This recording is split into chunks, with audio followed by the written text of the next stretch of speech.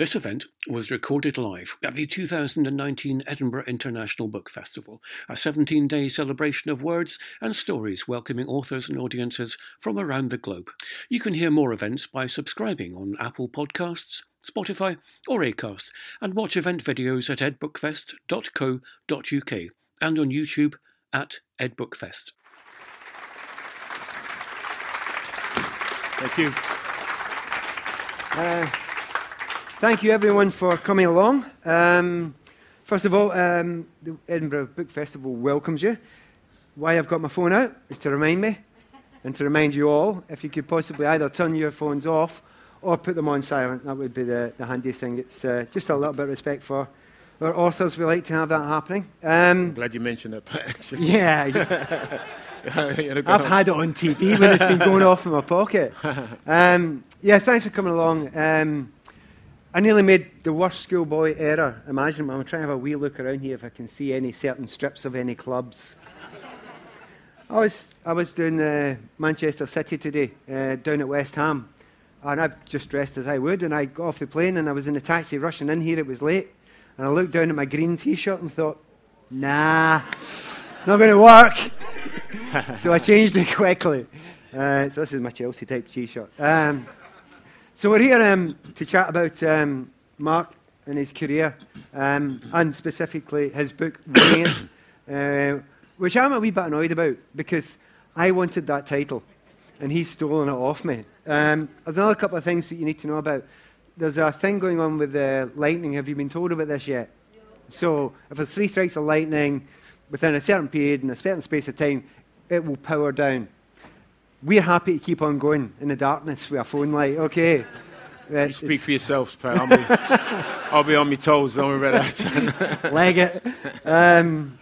But yeah, so what we'll do is we'll get into the discussion very quickly. We won't get through everything I want to talk about and what Mark would like to talk about in the book. We'll talk for 25, 30 minutes, and then an opportunity for yourselves to ask any questions. There is a microphone. We've got a microphone. We've got a microphone around there, so when we finally get round to the questions yourselves, think about them, obviously, when Mark's chatting, and put your hand up at that time and wait till the microphone comes to you. Okay, so without further ado, can I welcome Mark Walters? Thank you.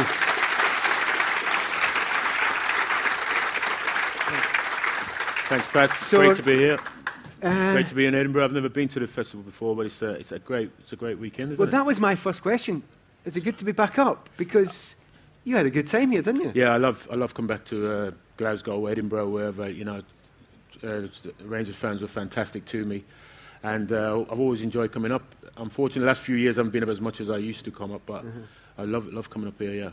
Yeah, I think you're going to enjoy it more after the festival. It is a very special thing. We're going to have to get right into the questions right away. Quickly, early days, Villa, an amazing start. But before you got there, a lot of things happened. And I want to try you on a few things here. You played youth for England, didn't you? Yeah, around about that time. English schoolboys, yeah. Did you ever play for the under-18s or the under-21s England team? Can you remember that? Of course, yes. Yeah. Did you play at Ibrox? Did you play at Ibrox? So he's got not much of a memory because it wasn't in the book. I don't remember playing at Ibrox as a child. Because the funny thing is, we actually played against you. Scotland played against England, and it was 1-1. Was that not at Coventry City's ground? Yes, and that was the second leg. Okay. So, and that was, we'd been told at that time, so I was, a young player coming through, we're very similar ages, that they had this phenomenal star coming through, and it was Mark. And we had all these complicated things to stop him. And we walked out and got ready for the game at Ibrox, and he wasn't there.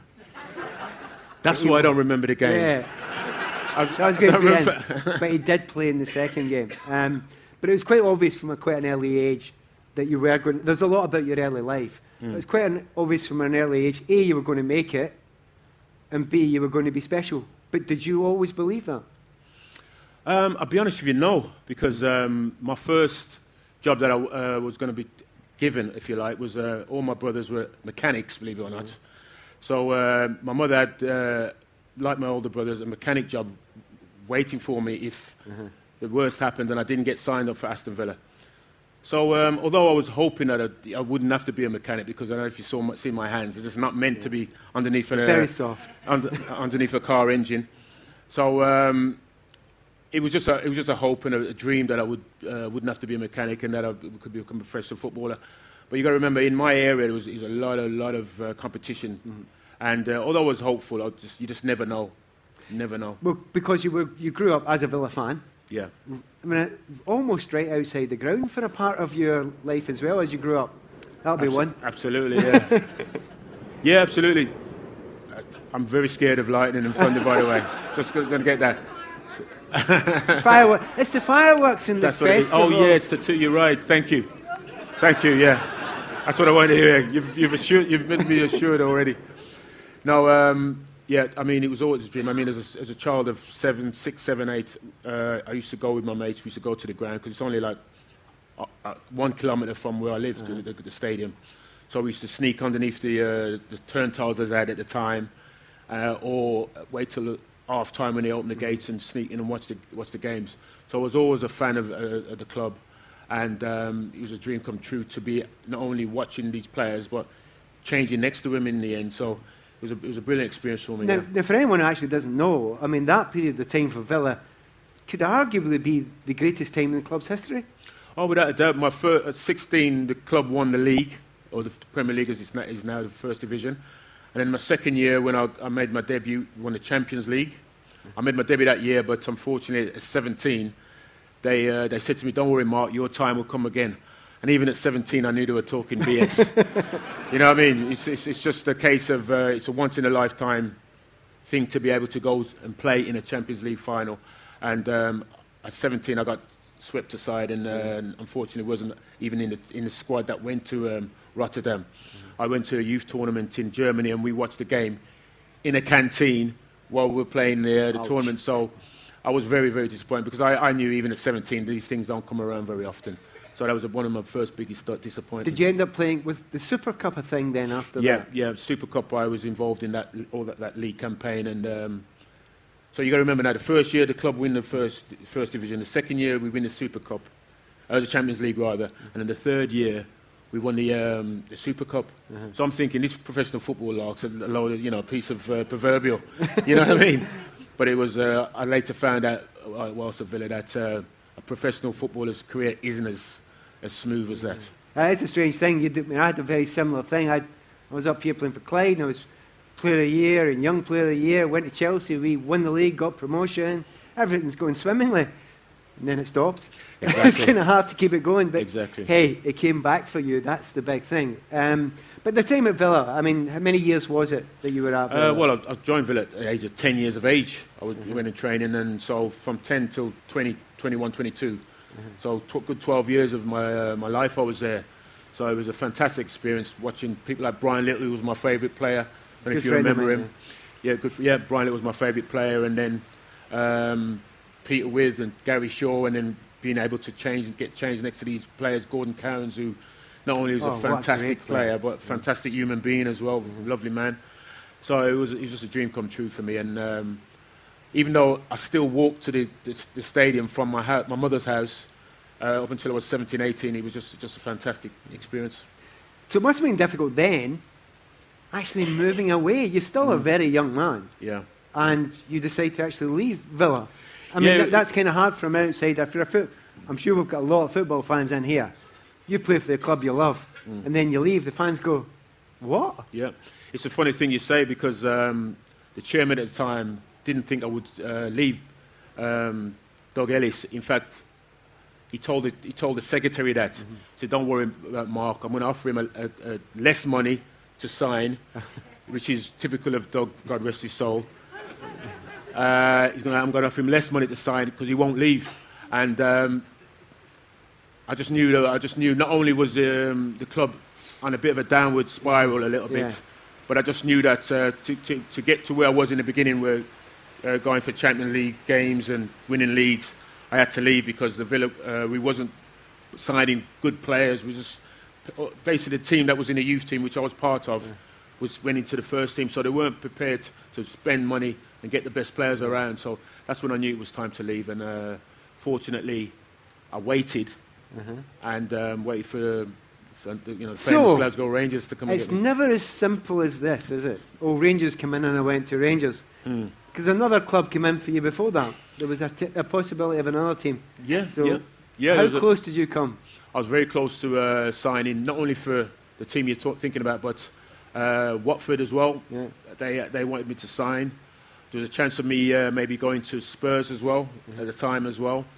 But once I went up to Glasgow and met Graham Souness, there was only one team. But you weren't impressed with Colin Harvey at Everton. I thought you might have been because he's a lovely guy. Oh yeah, I was. I beg your pardon. Yeah, I was impressed with Colin Harvey. But as I said, once you go to Glasgow Rangers and you open those doors and you go up those marble stairs and you see the history there, and as you know more than anyone, Everton's a fantastic club, but there's very few compared to Glasgow Rangers. Trying to surprise Mark with something here. I'd been at Chelsea for 5 years, and I had spent a lot of time fighting the good fight, the anti-racism stuff. The racism was terrible in English football. We're going to go on to that in a moment. That's why I break in here. But I left Chelsea, and Everton came in. And I had one problem. I said, I noticed that Everton have never had a black player. Is there a problem here? Is there a racism here? I've heard hints about it. And they said, nah, no chance of that. You're second choice. We tried to get Mark Walters. That was me put down in my place. But I wasn't offended by it because I knew how we'd played against each other. And I knew how good a player Mark was. So you've come up to Rangers at this point in time. Yeah. And it was astonishing because you had all the big stars come up. Terry Butcher, my cousin, Terry Butcher. Is he really? Would you believe it?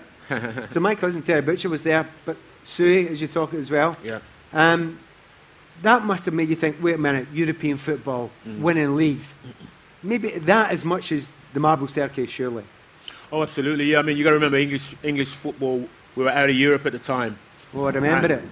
Yeah, we're out of Europe at the time. So it was a case of that was one of the shining lights of me coming up and playing for Glasgow Rangers was the fact that I was going to be playing in Europe again. When I was at Villa, we played Juventus. One of my biggest loves was playing against Michel Platini, who was, I think, European Player of the Year at the time, and all these great players we were playing against. So I knew that was going to happen again if I came up to Glasgow and played for Rangers. So that was a fantastic calling. What was nice of Graham Souness, because he's like this, he's a sweet, quiet soul. He's a nice guy, you know. He wouldn't say boo to a goose. He gave you an easy start, didn't he? First game. He did, yes. He said, who was that? Some team called Celtic, I think. Yeah, some team called Celtic. Yeah, he says there's no point paying all that money for you to sit on the bench, Mark. You might as well go straight in. Little did he know, once he named the team, I had to go to the toilet.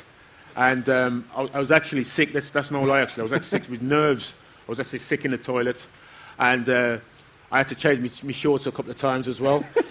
That's how scared I was. So it was a funny time, as in the lads were all a lot of banter, as you can imagine, footballers, you know, don't worry, Mark, it's a small game. There's only 60,000 people there watching you. Was it Ibrox or Celtic Park? It was at Celtic Park, yeah. Oh, that's even worse. It was even worse, it was. Nice. So it was a difficult game, as in, it was a lot of pressure on it, and unfortunately we lost the game as well, which was worse. But all the lads were really, really disappointed after the game and all depressed. But I couldn't believe I was there. I was so chuffed, you know, that I was actually playing for Glasgow Rangers, and although we lost, and the lads were sick for losing, but I was just pleased to be there, and it was a great evening for me. Yeah, there was the bit in the book. I mean, there's great stories about certain games. It's not all games. There's lots more in it, which we'll get into about Mark's life, which is a very interesting story. But Durante came up to you at one point in the game and shouting. What was he shouting at you? Yeah, I think the ball came to me, and as I say, 60,000 people here. I'm nervous as you can believe, and I've just got the ball and I've just smashed it as far forward as I could.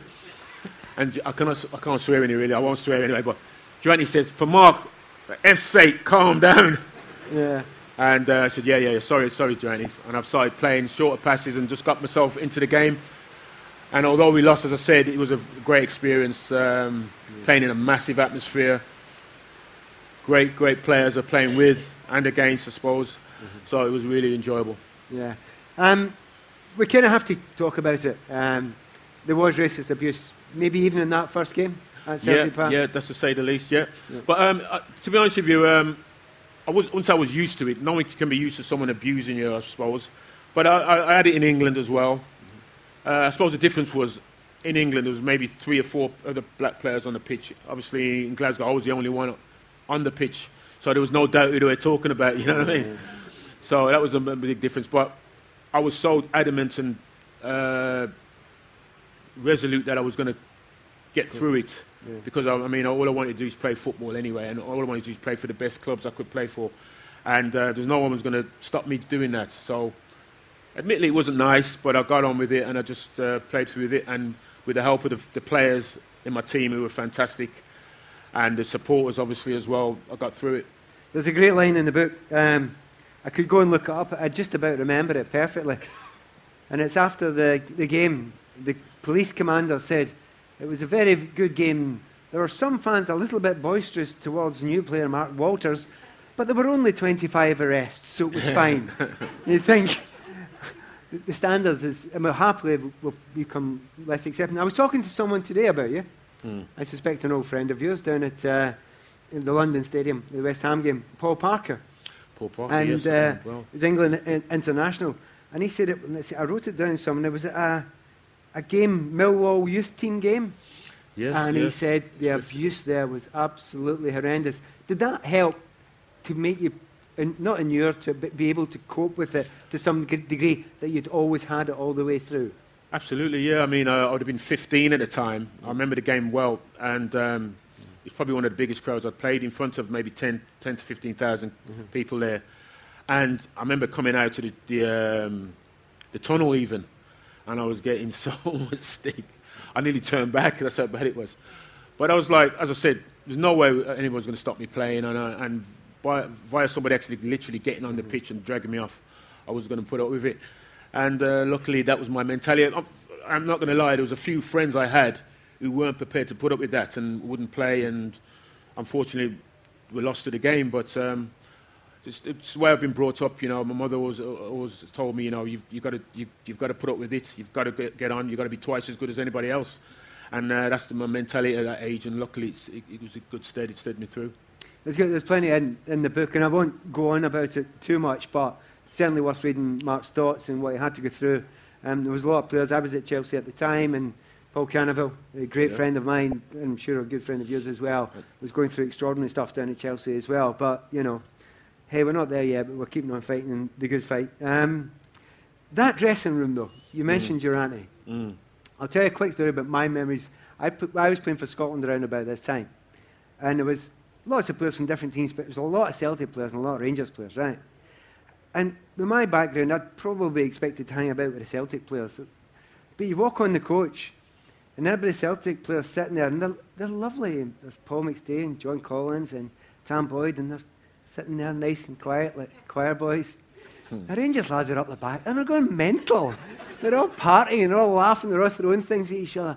The size of personalities of that group, with Coisty, with Durrant, with all those other people, that, I don't think I've ever been in a dressing room that sounds as lively as that one.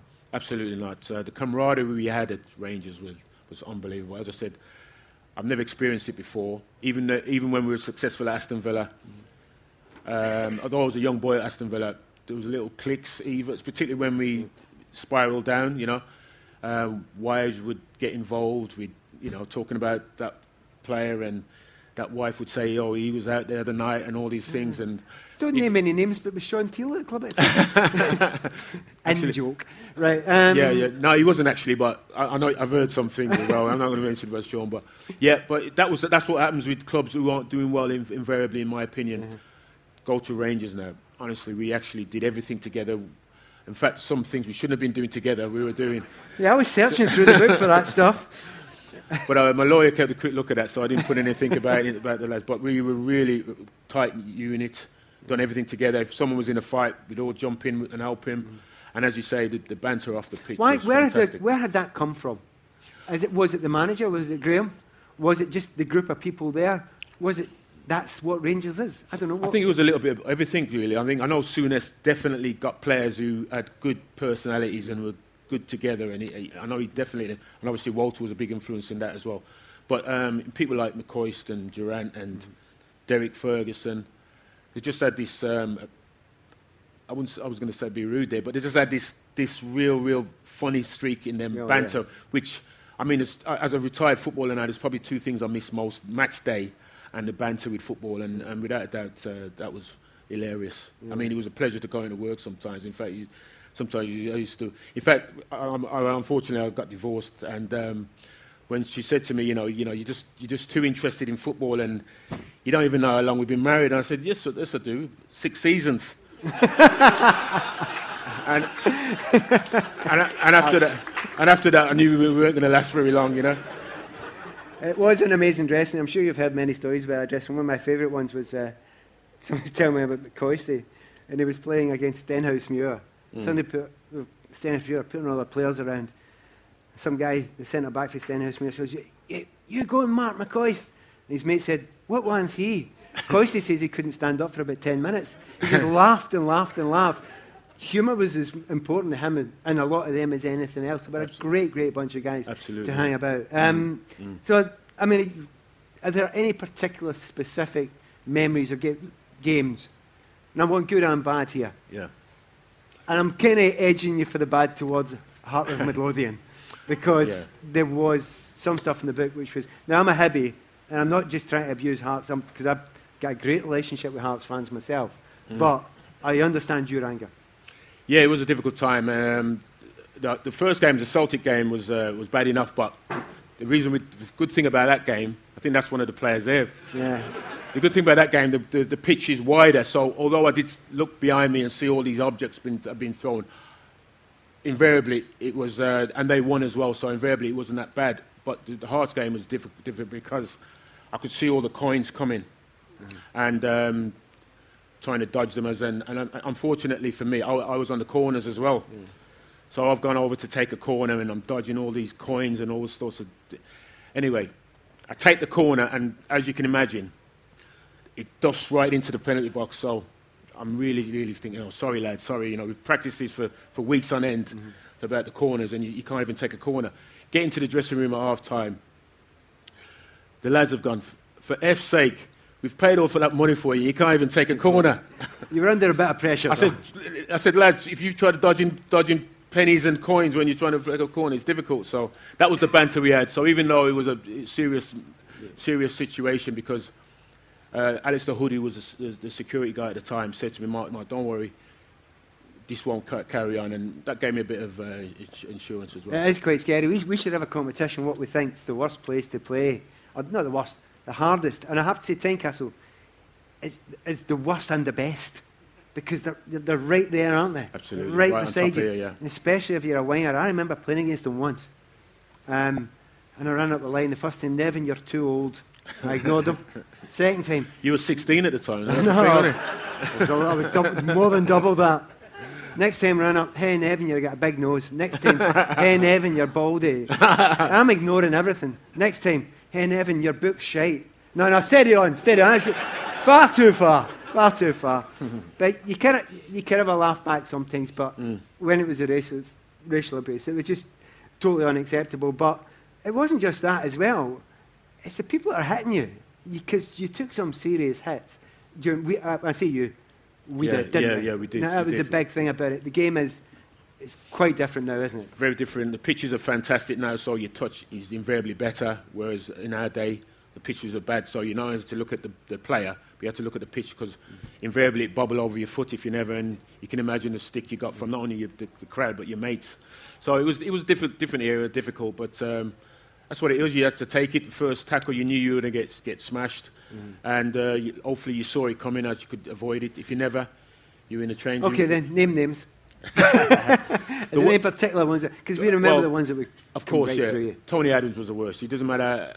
Tony Adams? Tony Adams, yeah. Every time I played against Tony, you know the first tackle you're going to get smashed. Stuart Pearce, the same.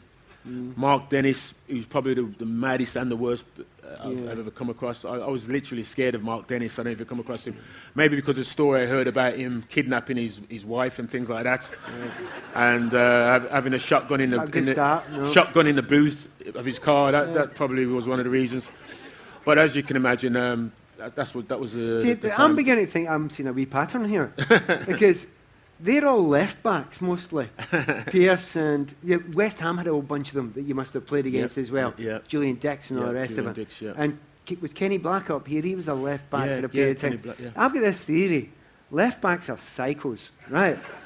And the reason why I had this conversation with John Barnes and Wadler, because we kind of did similar, aren't we? We all played in the wing through a certain period of time. And they said to me after the end of my career, you had it worse because you played in the right wing against the psychos. All us left wingers played against sensible people like Gary Stevens and things like that. So you get away with it because you were mostly on the left, were you not? Mostly on the left, but to be fair, there was no easy game anyway. Someone always smashed you, no matter who it was. So at the end of the day, you just had to get on with it. Did you fear it? Did you fear the hits? No. I just obviously the good thing about playing on a wing, you invariably you're side on, so you can see it coming 9 times out of 10. But the ones that you don't see, they're the ones that unfortunately I could ride a tackle fairly well, and I knew when to jump as well. So I was invariably all right. But the worst one was when you just about push in front of you and you're going to cross the ball, and you knew that defender was just going to wait till you crossed it and then over the top run your ankle. So you can't do anything about barbed wire ankle pads, which is what I did. We'll go back onto the football in a minute, but I mean the book, as you'll be happy to hear, there's no holds barred in a lot of areas. I was quite impressed that you were so strong and honest about your relationship with your dad and your mum. Yeah, because your relationship with your mum sounds fantastic. Oh actually. yeah, she was my mother. Woman. Yeah, she was my mother and my father. You know, she helped me get through a lot. I mean, it's funny. Even I used to get decent pair of boots, considering we didn't have any money in the house really. And it was only about 10 years ago. I said to Mum, you know, how on earth could you afford those old boots you used to get? Because I used to get decent pair of boots. She says, because she worked at the West Midlands Transport. And she said, well, I'm going to tell you the truth, Mark. They got them from lost property.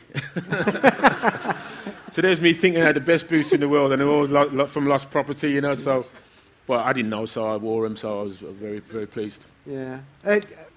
I mean, your mum thing, she stuck by you and she came to see you a lot of the time. That's a big thing. I know that my dad, 850 professional games, my dad probably missed about 20 or 30.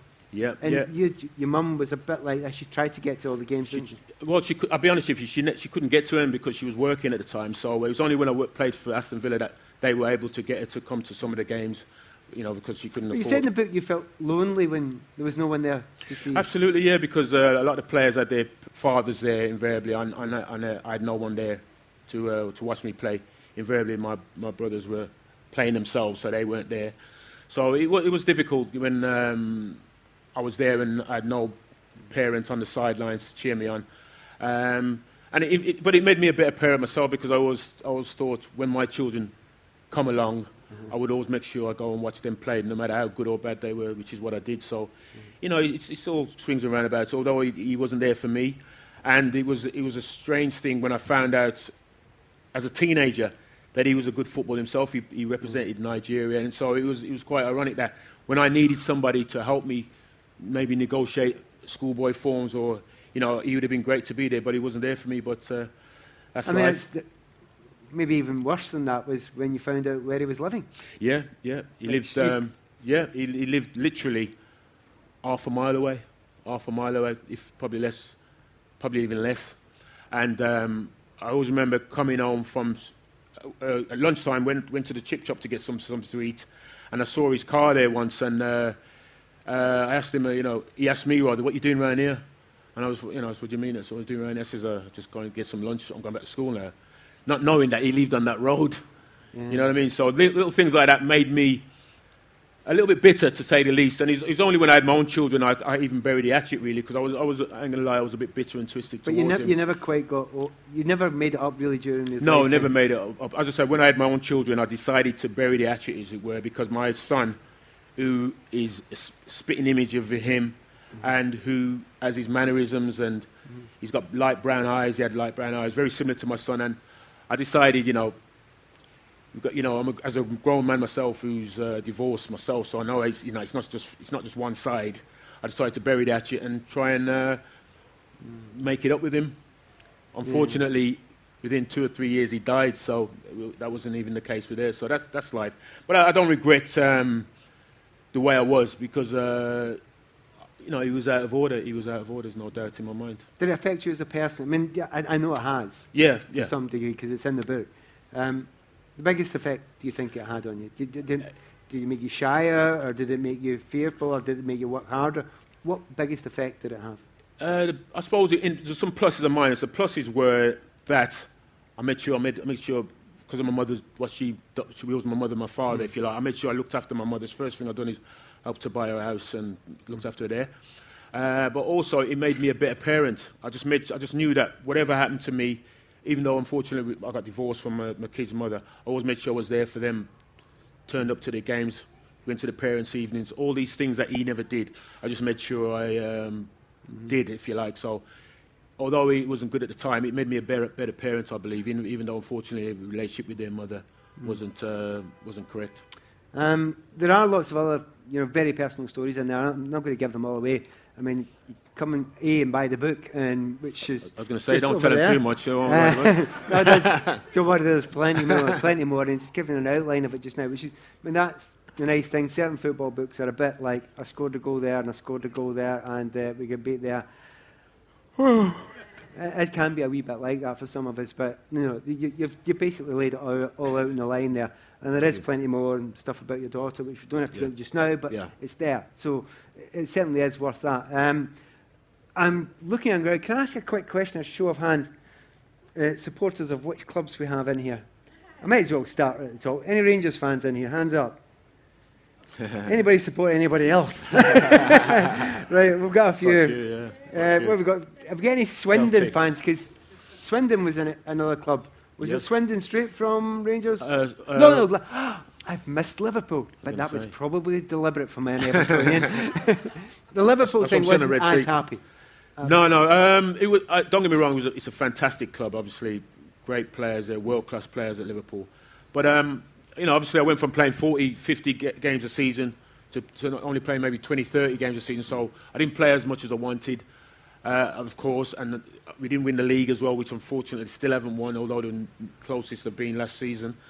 So didn't win the league, didn't play as many games as I'd liked, but the actual club itself was fantastic, and I don't regret anything or not going there.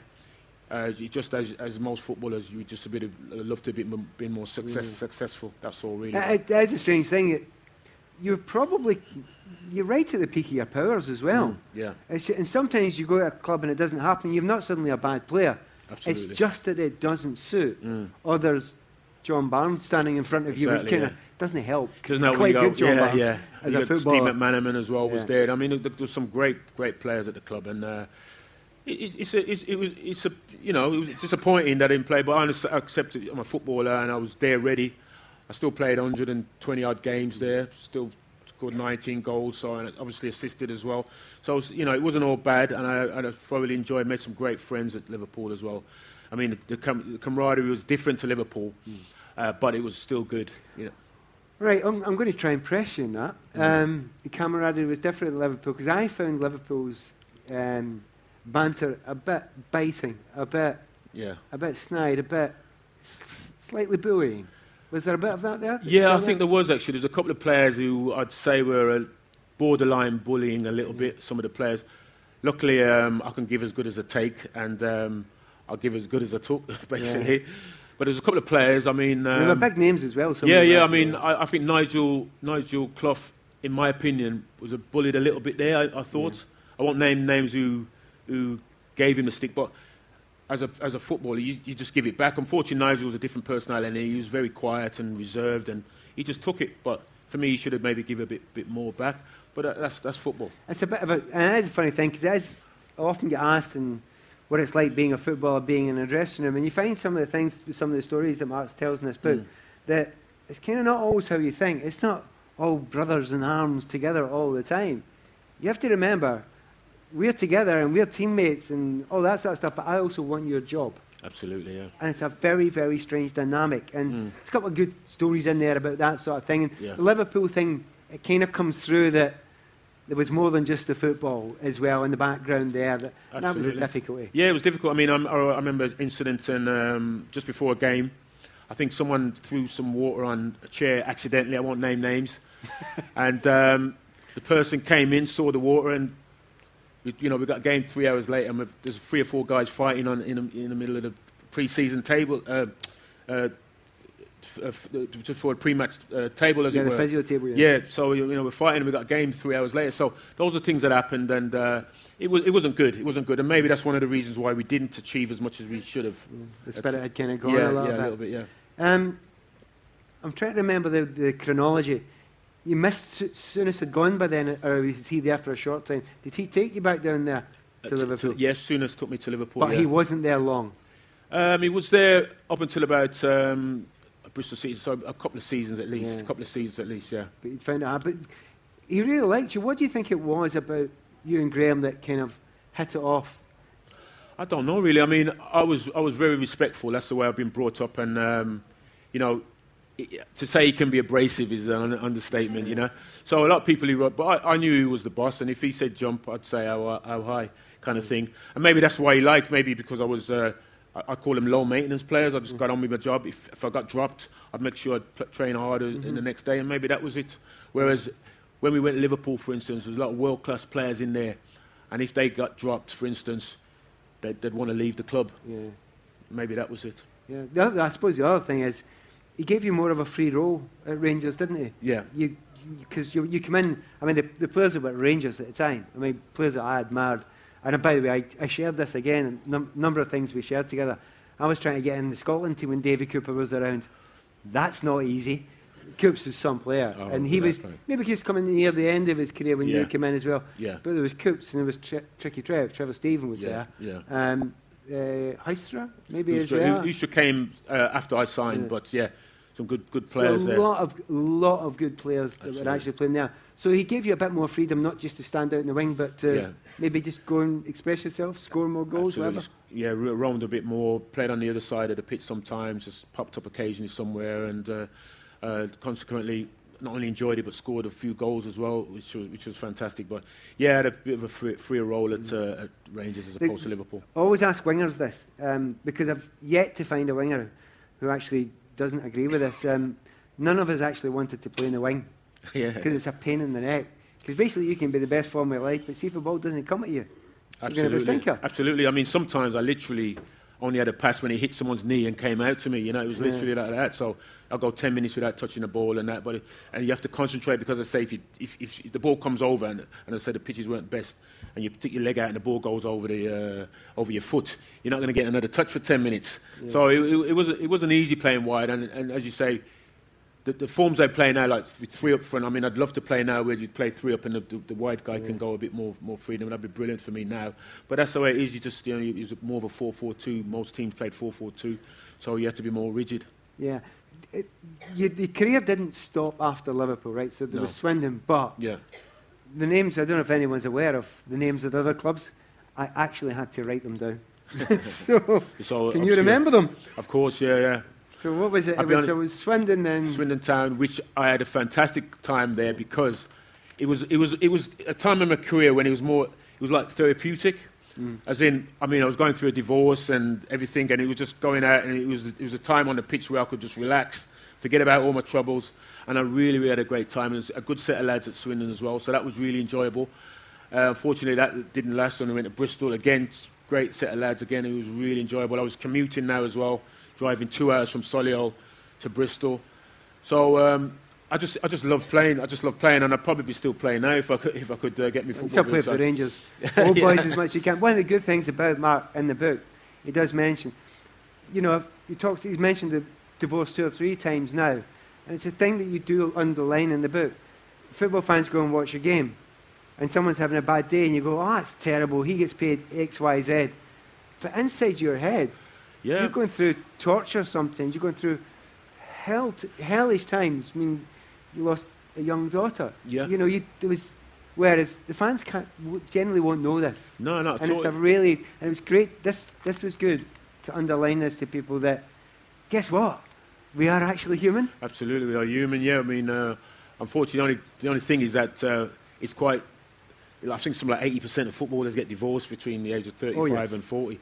So it's ridiculously high, and it affects a lot of footballers, not only their mentality but their finances obviously as well. So there's a lot to go. But I just love playing, and for me, football was a happy place, and I could forget all my worries, enjoy. In fact, someone said to me when I was playing that they couldn't believe the problems I was having because I was actually playing quite well, you know. So an escape to some degree. Yeah, it was an escape. So it was a fantastic time, and I didn't drink, didn't smoke. So football was my only release. Okay. I'm not going to let you away with that. We've only got a minute or two before we get some questions from the floor. You didn't finish at Bristol. Can you remember the rest? Of course, yeah. So I tried to be a coach at Bristol, but Ray Graydon at the time said, no, get me on, man, do one. So I ended up going to Willenhall. Is that in there? Where? Willenhall. This is near Wolverhampton. I played for them. Yeah, Willenhall Town. Willenhall Town. Played for them for a while. Unfortunately, I couldn't train with them every week because I was coaching by now, and he forgot to tell me he wasn't going to play me one week, and I turned up to play, and I wasn't playing, so I wasn't really happy. So I left there, and I went to Dudley Town. Dudley Town, yeah. So a friend of mine was the manager, so I played there for a while as well. And what about Ilkeston and Tividale? Yes, Ilkeston and Tividale, played for them as well. I think we could all have been in the same season, to be honest with you. But as I said, the good thing is I didn't have to train, you see, so I could coach as well, which is what I wanted to do. Ironically, I remember playing in a charity game or one of those five-a-side things I played in. I think it was Eric Black. I played against him, and he smashed me, and I couldn't even play. Are you sure it was Eric Black? Eric Black's never kicked in. He honestly couldn't kick his way out of paper He bag. absolutely smashed me, and I couldn't coach at the weekend. So I had to make a decision. I think I was getting up to 40 years of age as well. Oh no, sorry. Can we go rewind back? Not Eric Black, Kenny Black. Kenny Black, yes. sorry. I you're knew right. it was Eric Black. No way it was Eric Black. You're right. Beg your pardon. You're right. It was Kenny Black. Yeah. And that makes more sense, trust me. Yeah, Kenny Black. Yeah. Kenny Black it was, you're right. And he smashed me. So I had to make a decision, really. Do I keep playing and risk not being able to coach, which is what happened for a couple of weeks, or knock it on the head? So it wasn't really worth my while playing anymore. So what age were you then? I was just over 40. Over 40. The reason why I ask him those last few questions is underlines the most important thing: is absolute love of football. You don't play till 40, and you don't play with Ilkeston and Tividale because you want to go and become famous and a multi-millionaire and anything other than you love football. It can be the only reason. I could go on for quite a while, and we could chat forever, and we will probably later. However, it would be nice to give you an opportunity to get some questions. So, oddly enough, you can see us well, but it's actually hard for us to see you because of these lights. If you've got your hand up, if you've got anybody a question about anything, if you don't worry, I've got plenty more. There's one question over here. Thanks. You talk about, obviously, being a black player and the racism. That's 30 years ago. It hasn't gone away. What would your advice be to someone like Raheem Sterling to deal with the kind of stuff that black players, particularly in England, are facing up to now? I would advise him to just keep playing. I mean, I know there's talk about coming off the pitch, and I just wouldn't do that. I think if you come off the pitch, and I think they've won. So you stay on the pitch, play as well as you can, and score a goal or create a goal, and that'll shut them up. Because it is about education anyway. So a lot of these supporters don't realise how hurtful they are to some of these players. So some players can take it, like myself, but there's a lot who can't.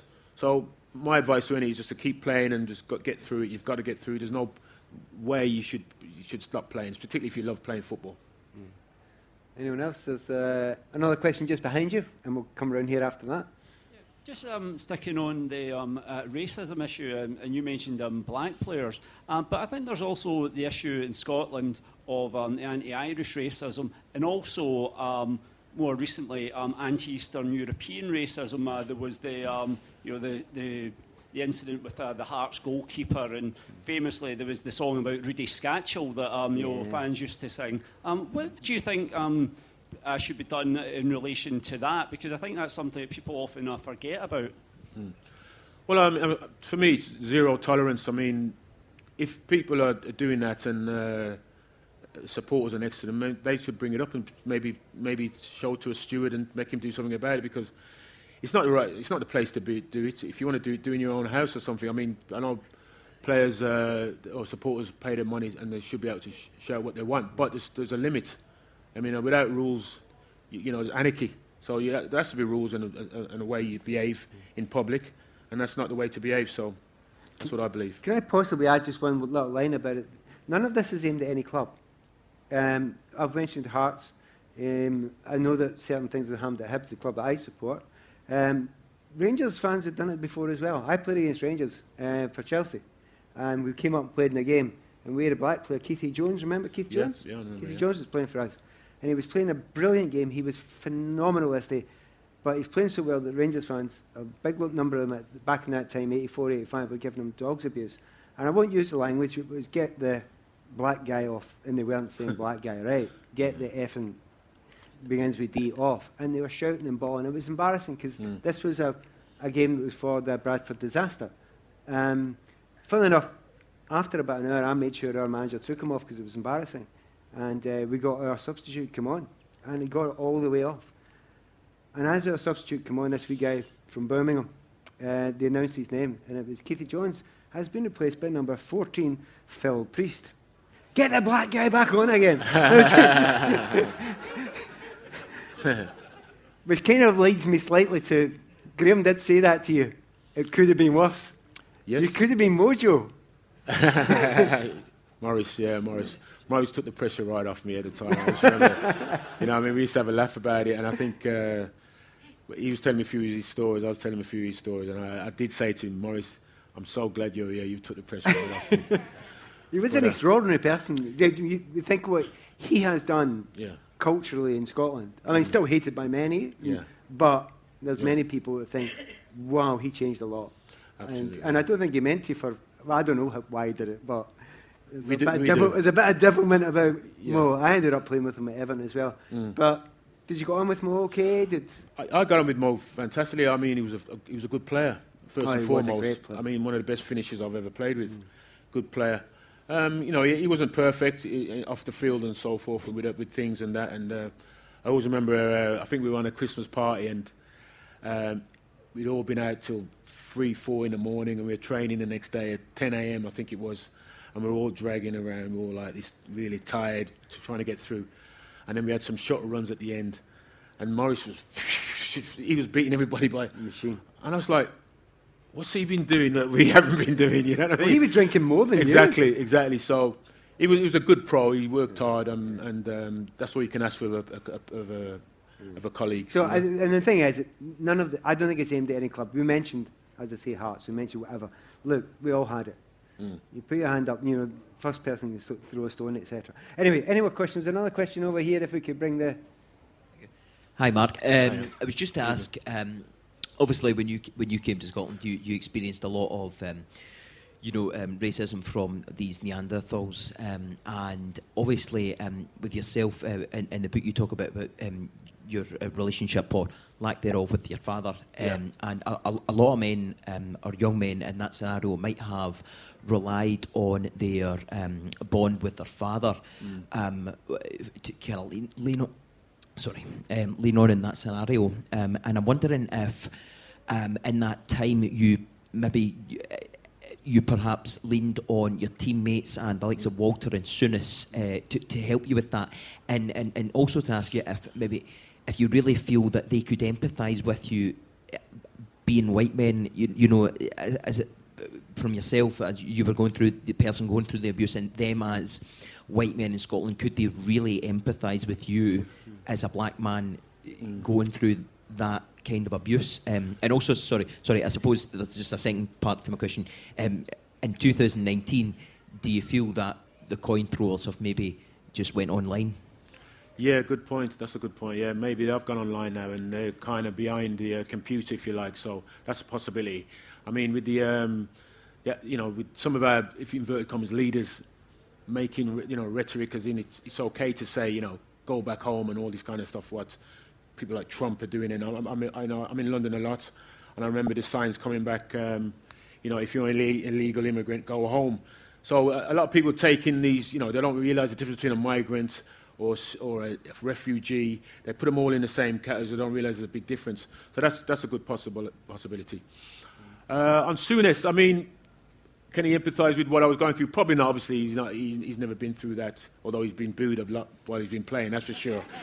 But my role models I had, obviously I didn't have my father, but I had my mother's brother, my uncle Rupert. He was a big role model for me. He in fact, helped my mother get a passport, funny enough, because I wouldn't say she weren't bothered about getting a passport, but she obviously she was Jamaican and she loved her roots and so forth. But he insisted getting a passport. He actually paid for a passport for her, and he was very instrumental in helping my family get stuff. And he lived in London, but he'd come up to Birmingham, and we used to love seeing him because he was like Christmas Day. He'd buy us presents, and he was like, as I say, he was the father I didn't have, if you like. Although he's my uncle, he was the father I didn't have. So he was my role model in life. And in fact, I do mention him in the book. I think I dedicate the book to him because, God rest his soul, he was influential in my life and helped me and my brothers and sisters get on in life. So yeah, you always need a role model, and if you can't get it from your father, then you look at somebody else you admire. I mean, I'm not going to lie, there's players or people in my life that I knew I didn't want to be like, if you know what I mean. I knew I didn't want to be, father to 6 kids who I didn't see. I knew just lots of things I knew I didn't want to be like. So even the negative ones can help you in a different way. The one thing I would say about Walter, I worked under Walter quite a bit, vastly underestimated human being. What an intelligent man. What a super intelligent man. Good man. Any other questions? Got one right here. We'll get back up to it. I heard it reported that one of the reasons that we all loved you at Rangers and one of the reasons that you left was so you could maybe try and further your England career. Based on the amount of caps that you got for England, I think it was one maybe against New Zealand. That's right, yeah. If you, with the benefit of hindsight, knowing that you'd only maybe get one cap, would you have still left Rangers? The fact is, I have to agree with you, and the answer is no. I wouldn't have left, if I'm really honest, at the time. I mean, there's two things really. Graham Taylor was the manager of England at the time. He came up and saw me, and he had a word with me. He said, "Mark, playing in Scotland isn't helping your career. I'm not going to lie. These players who are ahead of you are because they're playing in England, etc., etc." So that's the fact. Another thing that happened at the time is, I don't know if you remember, but it was going to be 4 foreign players in Scotland at the time, and I would have been classed as a foreign player.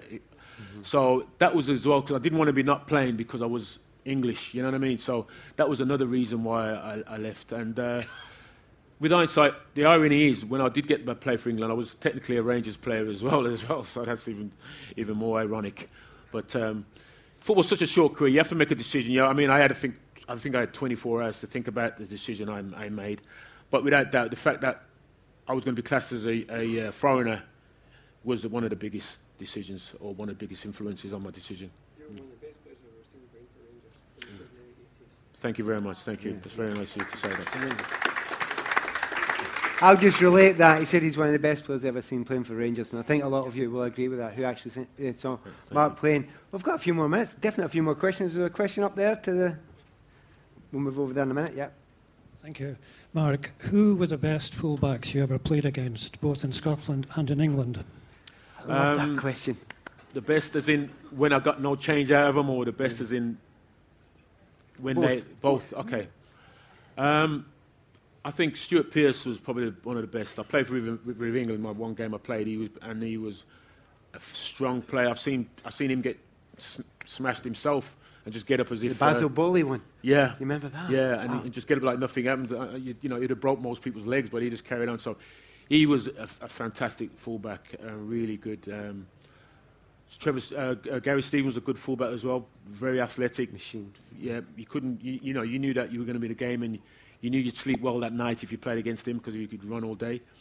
But I'll be honest with you, there weren't many easy games them days, really. So I respected every player, and the ones you always had a problem with. So you respect all the players, and hopefully you get one chance as well to do something to make you look good. Did you ever have the problem I had? I kept a big secret for a 19-year career. I hated it. It didn't happen very often, may I add, playing someone who was smaller than me. It was horrible, because they had the small, good turning circle as well. Yeah. Kenny Sanson was always the one I thought, what a player he was. What a player he was. Sad times he's going through. Yeah. We've got another question over here. I'm good. Unless, come on. Talk amongst yourselves. We're keeping you running, aren't we? Keeping working hard. And I'll underline that the book signing's through there, and Mark will be over there in the bookshop just to the left-hand side afterwards. Absolutely. Hi, Mark. The question I wanted to ask was, you talked a bit about being on the wrong end of heavy challenges a few times. With the way that football's changed since your career ended, would you rather be playing now, do you think? Do you think, would somebody of your talent have more opportunity to sort of achieve even more? You're talking, well, the fact that there's more money around, that would have been nice as well, yeah. So that was one good reason why I would love to play now. But one of the, actually, I mean, I play, and I have done for nothing anyway, so it wasn't even the money why I played. But what I like now is the pitches. I mean, every ground now, the pitch is decent. I mean, when I played, there was only probably 3 or 4 guaranteed pitches that were good all year round. Now, I don't think there's a bad pitch in the Premier League. And even in the Championship, which I played in every professional league in England, and I don't think there's a bad pitch anywhere now in England. It's worth unpacking that slightly, because you talk about a good pitch. Well, it's a good pitch for everybody else, but it specifically suits and helps the skillful players, doesn't it? It does, because you don't have to just concentrate on the ball, as in the pitch, because you have to watch it how it bounces.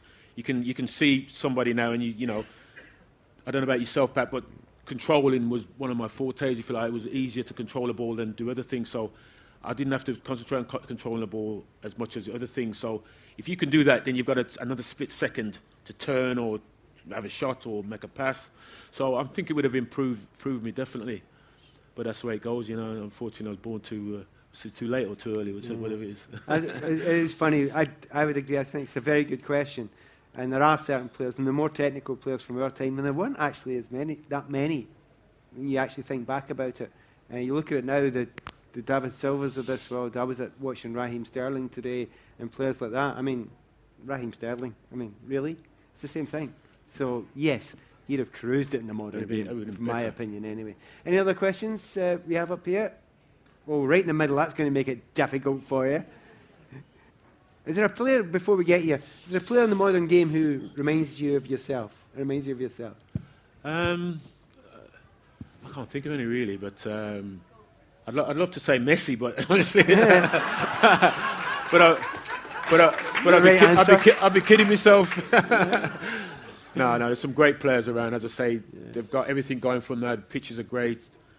You know, you don't get any being pub landlords anymore, because as long as they're sensible, they can retire with the money. So they're just very fortunate. It's harder, no doubt, now to be a professional footballer, because there's so much they can pluck from anywhere in the world now, and it's harder to get to the top level. It's harder to get to the top level now, but I have to say, I can't think of. Everybody's different. Everybody's got strengths.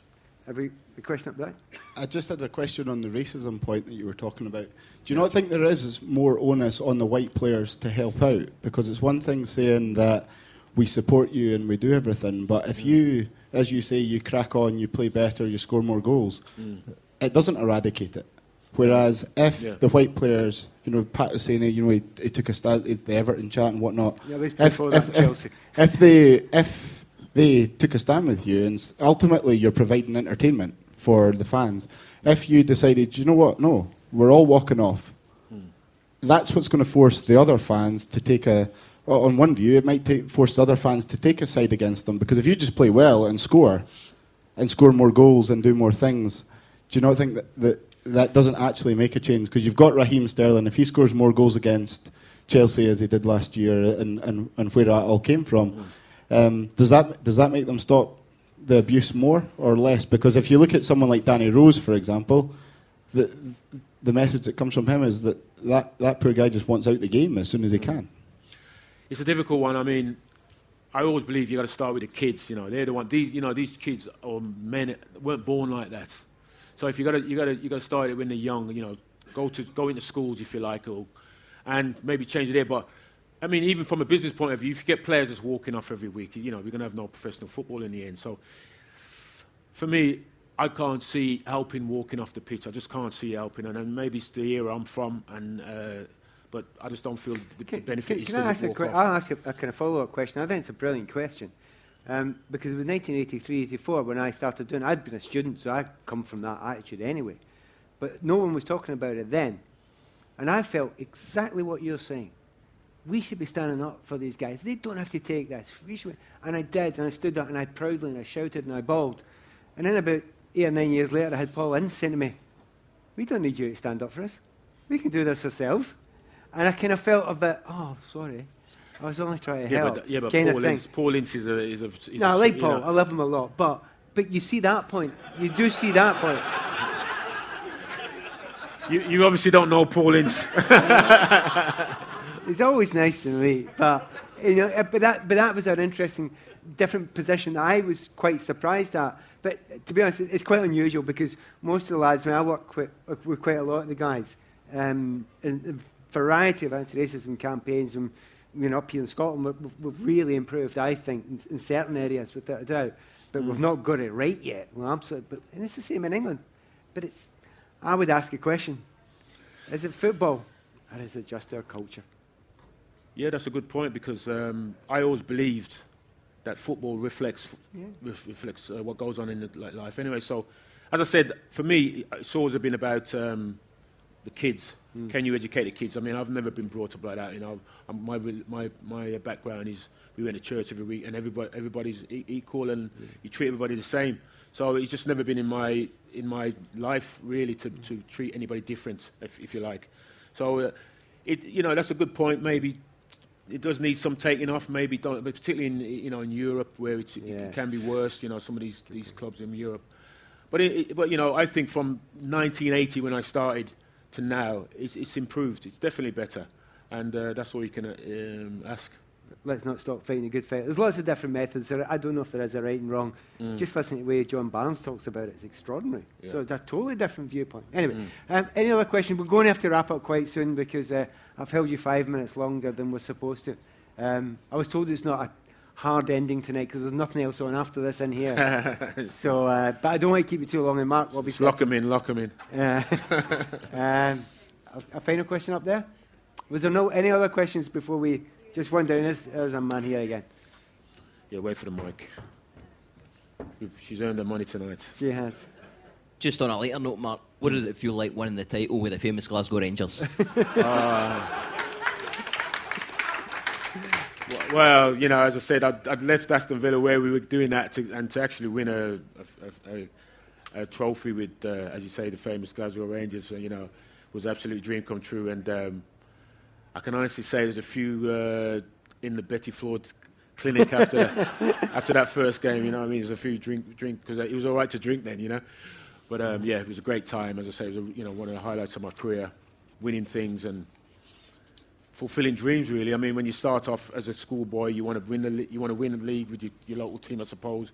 Play for England, win the FA Cup, and when you achieve those things, it's just a dream come true. And regardless if there's a lot of money now or not, you can't take those things away. You can't take those things and those memories away. And some of the lads I won those things with, it's the things we can share together always, and lifelong friends because of it. So it was a brilliant time, yeah. And hopefully those times are coming back for Rangers because I'm sure they're not far away now. Right. Trust me, if you enjoyed that answer, you're really going to enjoy the last chapter in this, by the way, because Mark, it really does explain well why he has his love of that phenomenal football club. And the love is, I think it's deserved because he put a lot of time, effort, skills into it. I enjoyed and loved playing against him, but watching him was a joy as well. I've always watching skillful players. I watch football for not even necessarily the winning. I've got a different reason for watching football. I watch it for the aesthetic. I watch it for the artistry as well as the winning. And the creativity, and he was one of the best of the bunch. So, ladies and gentlemen, Mark Walters. Thank you. Thank you very much.